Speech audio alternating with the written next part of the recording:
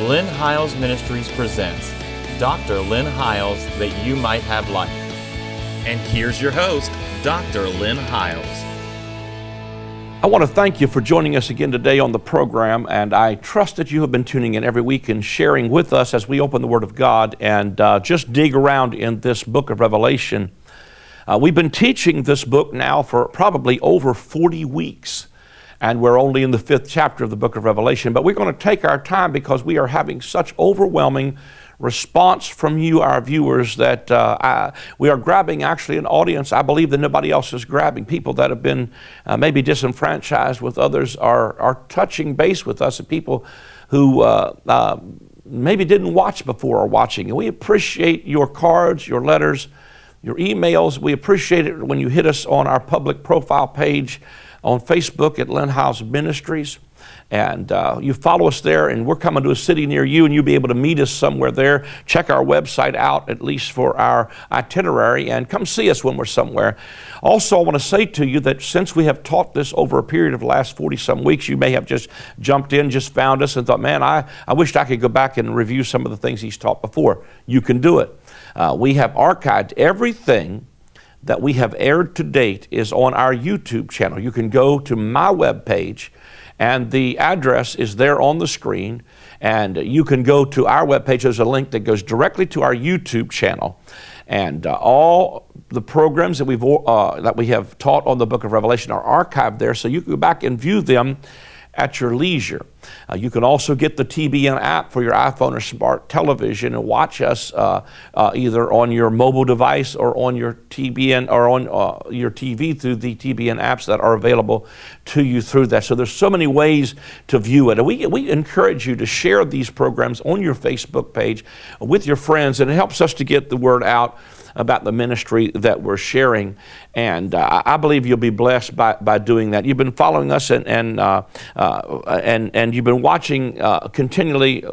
We deeply appreciate that. Like I said, we have had such overwhelming response. We were thinking about perhaps stopping after we had went through the 4th chapter of the book of Revelation. We were going to just see whether the folks wanted us to continue teaching this or not, but the response has been so overwhelmingly positive that we have decided to continue to teach it at least for a little while. Now, it brings us up, we're going to begin chapter 5 of the book of Revelation today. We've already shared, like I said, up there through several months and several weeks of teaching on the book of Revelation. But let me just read the text. Revelation, the 5th chapter, verse number 1 says, "And I saw on the right hand of him that sat on the throne a book written within, and on the backside sealed with 7 seals. And I saw a strong angel proclaiming with a loud voice, who is worthy to open the book and to loose the seals thereof. And no man in heaven, nor in earth, neither under the earth, was able to open the book, neither to look thereon. And I wept much, because no man was found worthy to open the book, and to read the book, neither to look thereon. And one of the elders saith unto me, Weep not. Behold, the Lion of the tribe of Judah, the root of David, has prevailed to open the book and to loose the 7 seals thereof. And I beheld, and lo, in the midst of the throne, and of the 4 beasts, and in the midst of the elders stood a lamb as it had been slain, having 7 horns and 7 eyes, which are the 7 spirits of God, sent forth into all the earth. And he came and took the book out of the right hand of him that sat upon the throne. And when he had taken the book, the 4 beasts and the 24 elders fell down before the Lamb, having every one of them harps and golden vials full of the odors, which are the prayers of the saints. Note this, verse number 9, they sang a new song, saying, Thou art worthy to take the book and to open the seals thereof, for thou wast slain, and hast redeemed us to God by thy blood out of every kindred and tongue and people and nation, and hast made us unto our God kings and priests. Note this, and we shall reign on the earth. Not when we get to heaven, but we shall reign on the earth. And I beheld, and I heard the voice of many angels round about the throne of the beast and the elders, and the number of them was 10,000 times 10,000s and thousands of thousands, saying with a loud voice, Worthy is the Lamb that was slain to receive power and riches and wisdom and strength and honor and glory and blessing, and every creature which is in heaven and on earth and under the earth, such as are in the sea, and all that are in them, heard I saying, blessing and honor and glory and power be unto him that sits upon the throne and under the Lamb forever and ever. And the four beasts said, Amen. And the 24 elders fell down and worshiped him that lives forever and ever. Now, the first thing that I want to unpack for you is the fact that he's got a little book in the right hand of the one who's seated on the throne. This little book, I believe, is the constitution of the kingdom of God called the New Covenant. It is the little book, the sealed book. It is the book of mystery, so to speak. And I believe in that little mystery book was about to be unveiled a mystery that had been hid from ages, which was Christ in among all of you, the hope of glory. Now, I believe that speaks of the Christ in us, but also talking in and among all you Jews and Gentiles. In other words, he was about to include Gentiles in the covenants of promise. When I see that this is an extension of the throne, I begin to get excited because it is an extension. In other words, what is this book is about to open is a manifestation of something that's coming from this throne room, or if you will, something that's coming from the kingdom of God, or something that is being unveiled or revealed by the one who's seated on the throne. Now, last several weeks, we dealt with the four faces of the living creature. We're going to deal with that probably more in detail in the next chapter as we hear each one of these beasts say, come and see. But I want to unpack this a little bit for you about the word, about the loosing of these seals. The word to loosen is a New Testament Greek word, luo, and it literally means to loosen. It comes from another word that means to break up or to destroy or dissolve, or to literally to melt off or to put off. To literally melt off or to put off. The word for seal is the Greek word S-P-H-R-A-G-I-S. It comes from Strong's New Testament word 4973. And it means a signet, or as a fencing in or protecting from misappropriation. That's powerful to me. By implication, it is the stamp that is impressed as the mark of privacy or genuineness or authenticity. That's what the seal. So what he's removing, when he's loosening the seals, he's dissolving or removing anything that is not the authentic. And so the only thing that can open this book and that can loose the seals is a slain lamb. Now, let me say to you that when I think about John, who is standing here in this little book, and I believe once again, this little book is the opening of the revelation of the new covenant and of the present reality of the kingdom of God. Remember again, this is an extension of the throne. And so I believe that when he says, see, the only thing that can open the book, John was later on, you heard me just read the scripture here, but John the Revelator says, I wept much because no man in heaven, no man in earth was worthy to take the book and to loose the seals and to open the book. There's no one there that could authenticate what was in that book. In other words, it had to remove everything that was holding back. I wrote it in my notes like this. I says, is it possible that the removing of the seals is the removing of any concept that would misappropriate the new covenant? Especially since the word loosen means to dissolve or destroy or to melt off, so that the work of the Lamb and the work and the purpose of the Lamb is to remove anything that is not authentic and genuine that would misappropriate the new covenant.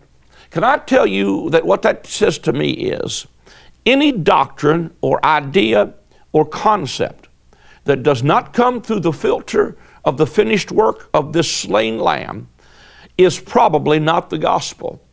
You know, the last few words of the book of Revelation used to terrify me greatly whenever I would think about, even possibly approaching this book of Revelation. And I approach it with great respect and great reverence, because the last part of the book of Revelation says anybody that takes away. Let me just quickly go over to the last book of Revelation, see if I can find it real quick. It's in the 22nd chapter of the book of Revelation. It says,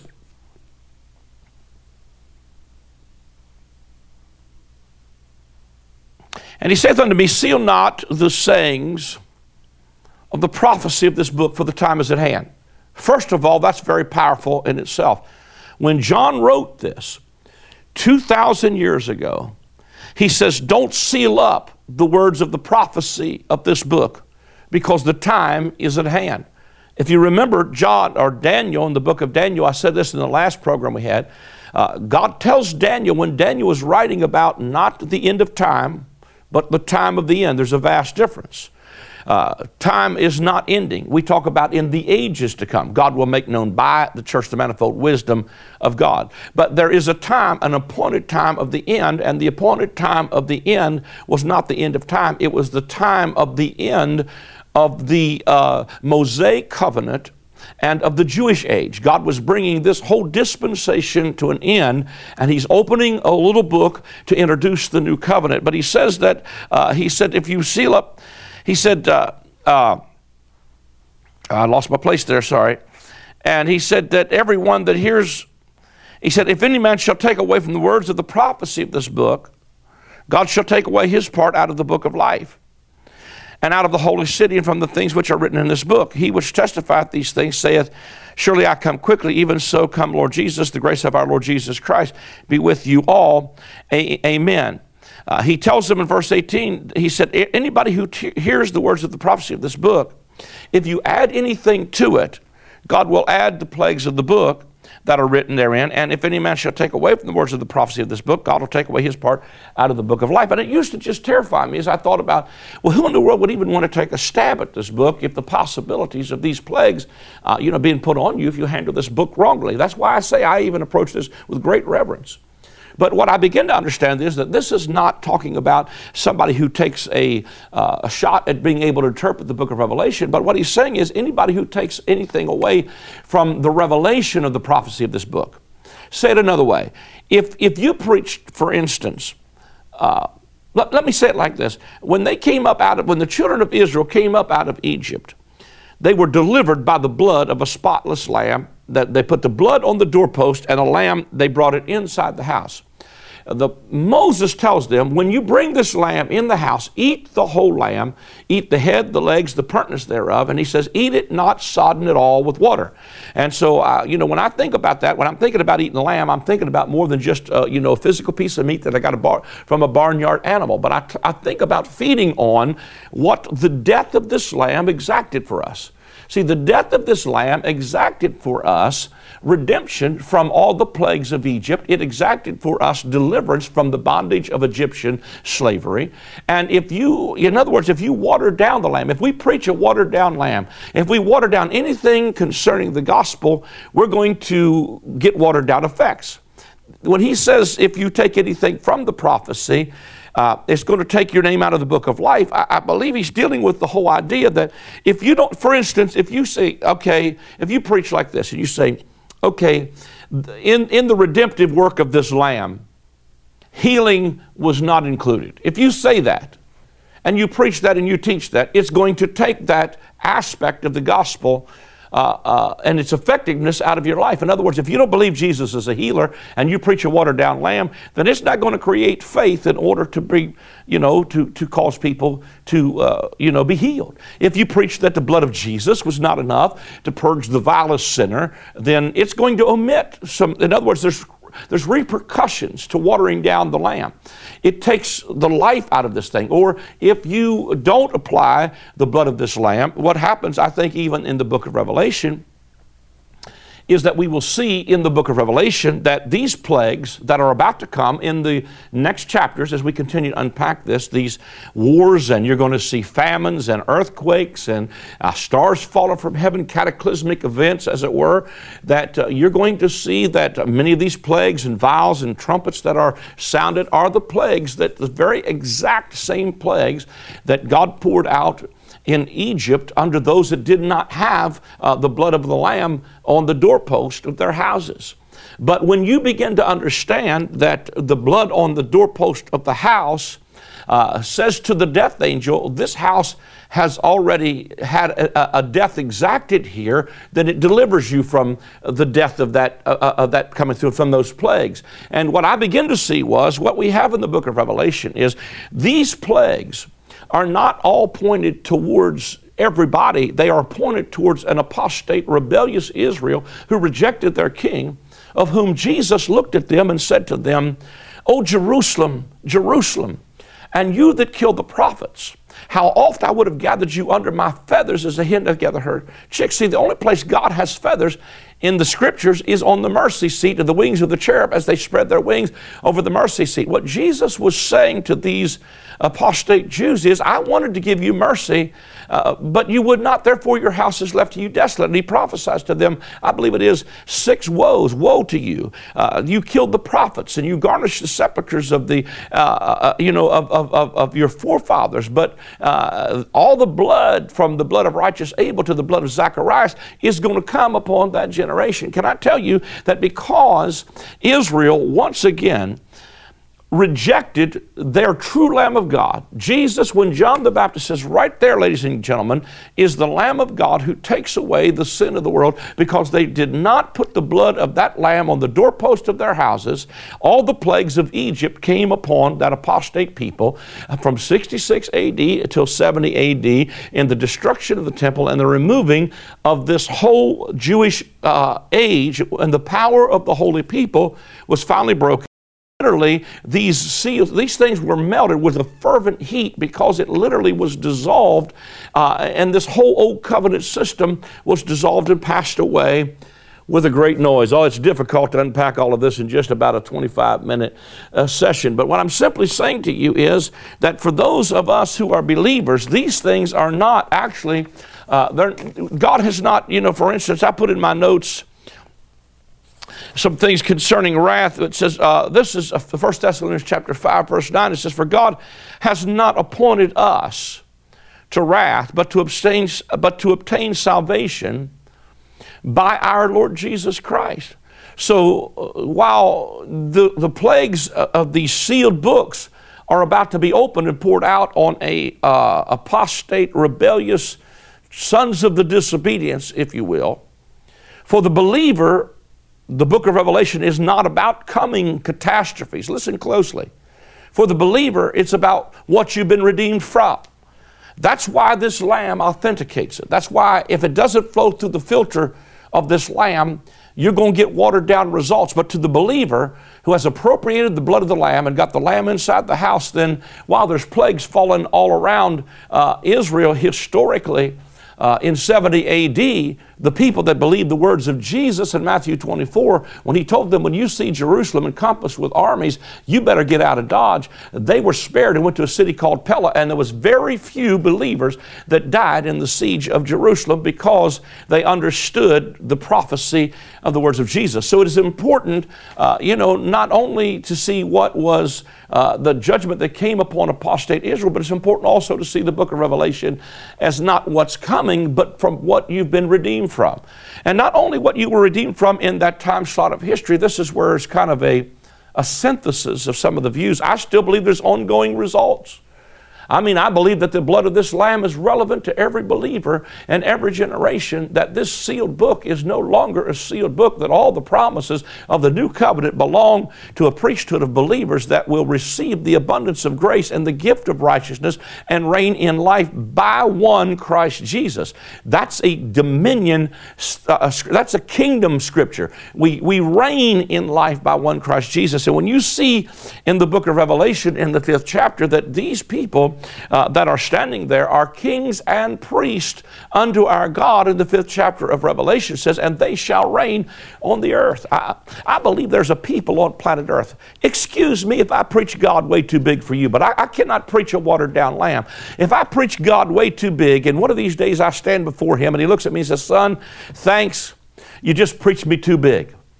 And thank you for preaching me so big that people, could believe in a great big God. But see, what happens is we water this down and we preach a God who's able to keep us during, small things, but can't keep us in any kind of catastrophe. What I'm trying to tell you is that we serve a great big God. There's a wee little defeated devil and a dead old man, and I'm going to continue to do like David did. I'm going to preach, magnify the Lord with me. When I think about magnify, I think about taking a magnifying glass and just making God bigger. I want to preach God so big to His people. I want to preach God so big to this New Covenant church that we rise up where we're at right now and say we are here to affect this planet and to change the course of human history. That's why it's important what you believe about eschatology. Because if you believe you're evacuating, you don't have any responsibility and you don't need to worry about what's going on in your community, what's going on in your home, what's going on all over the world. Because after all, you won't be here. But if you realize that the earth is the Lord's and the fullness thereof, and that God's original dominion mandate was given to His man in Genesis' mystic garden, that if God gave that mandate to His man, God has never changed His mind about who is supposed to rule and reign in this planet. And perhaps the conditions of the world that we are in is not because God has failed, but because His people have failed to take the authority of the believer and exercise it for what we're called to do. I'm so thankful.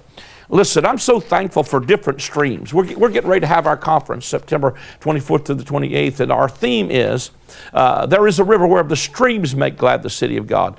And we're bringing together a lot of different streams from a lot of different places. But I'm so thankful for the Word of Faith movement, because the guys who are teaching the Word of Faith have taught the authority of the believer, and they've taught the dominion mandate.